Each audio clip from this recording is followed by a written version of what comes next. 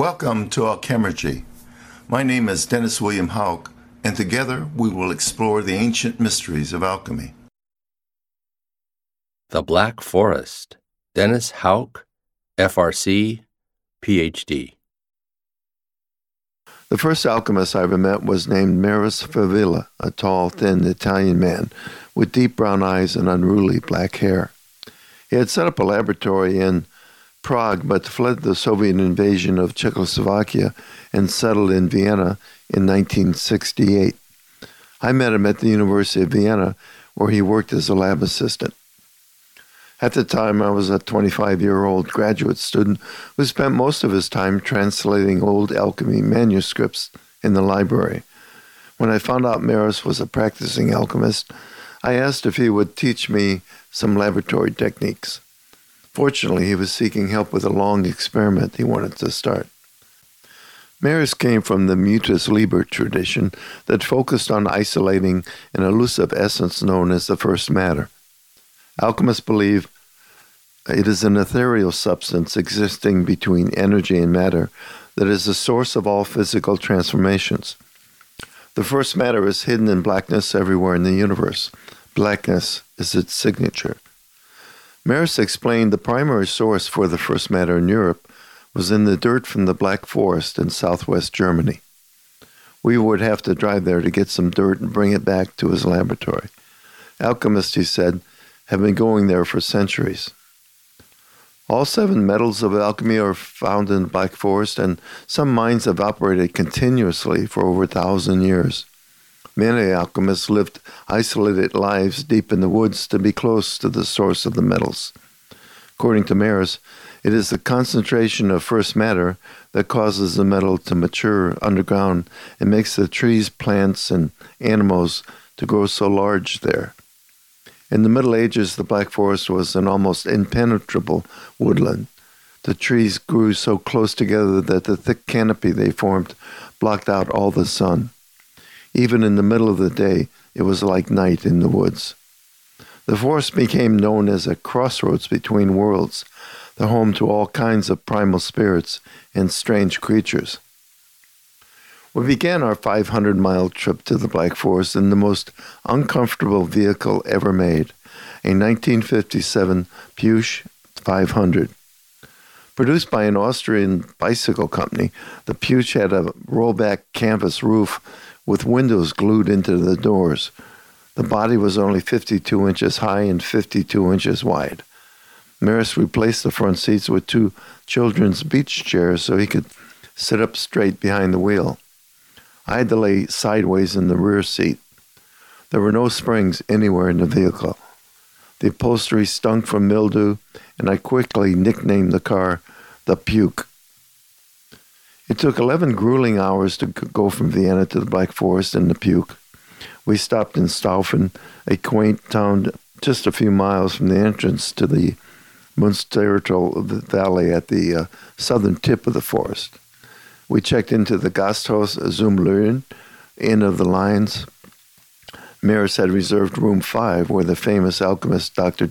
Johann Georg Faust spent the last years before he died in 1539. Everyone there insisted this was the same Faust on whom Goethe based his legendary character. Supposedly, Faust returned to Staufen in his declining years to be close to the nourishing energy of the Black Forest. There was even a painting of him hiking alone in the dark woods. After breakfast the next morning, we packed up and drove into the Black Forest. We followed the main road into the valley and parked off the road near Mount Belchen. I took 2 burlap sacks and a small wooden spade out of the front of the car, and we headed off on a haphazard hike in the woods.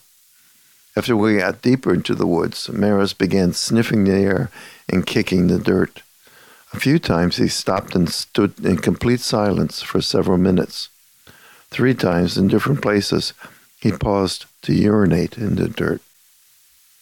As we snaked our way through a dense, dark part of the woods into a small clearing, Maris got very excited and announced he had found the virgin earth he was looking for. With the tip of his shoe, he gently marked the spot with an X. I threw the sacks to the ground and took out the carved hardwood spade alchemists used in handling materials thought to contain the first matter.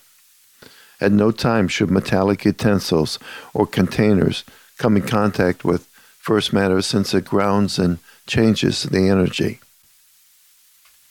I knelt down and started digging. The hard crust gave way in clumps, revealing the black soil beneath.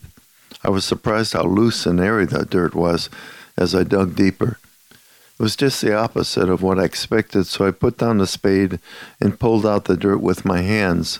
Carefully, I placed each scoop of dirt deep in the sack.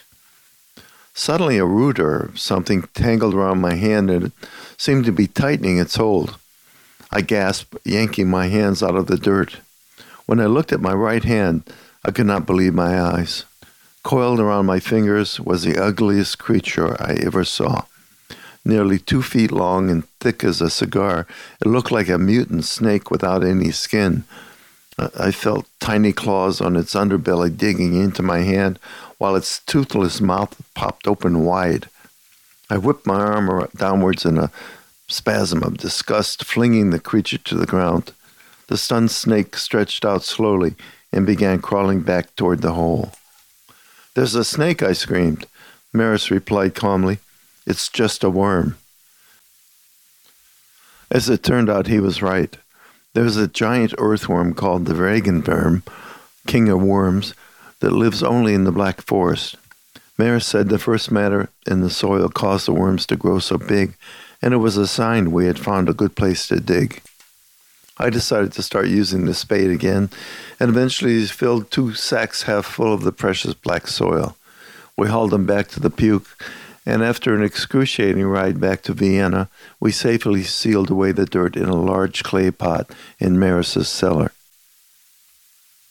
The next step in the process was to prepare the menstruum, an alchemical term for any solvent used to extract essences from materials. In our case, the perfect menstruum was morning dew, so we began collecting dew from the grassy lawn in the park. We made 3 collection frames of burlap, stretched over door-sized wood frames, and suspended them about 4 inches off the ground. After the morning dew condensed, we unhooked the fabric and wrung out the precious liquid, which we stored in clay jugs. We did this every day for over a month, until we had enough. Maris then added sap from trees and living plant material to the dew, which he now called the alkahest, or universal solvent. On the first day of spring, 1971, Maris began the tincturing work.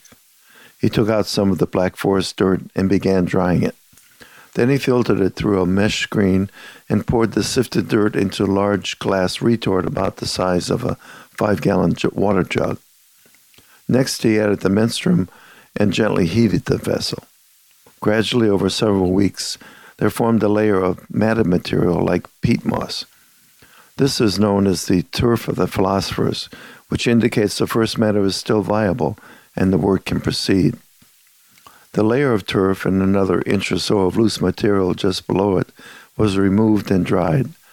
Then it was placed back in the retort with more dew, sap, and plant material. The concoction was distilled repeatedly. This whole process from beginning to end was repeated over and over. It would take Maris 11 years to complete his tincture. During this time, I returned to the United States and lost touch with Maris. When I went back to Vienna in 1986, he told me he was working on the Philosopher's Stone from the isolated first matter. He thanked me for my assistance and admitted he could not have made his tincture without me. He told me it was a great success, and a German pharmaceutical company was interested in testing it. But despite repeated requests, he would never give me a sample.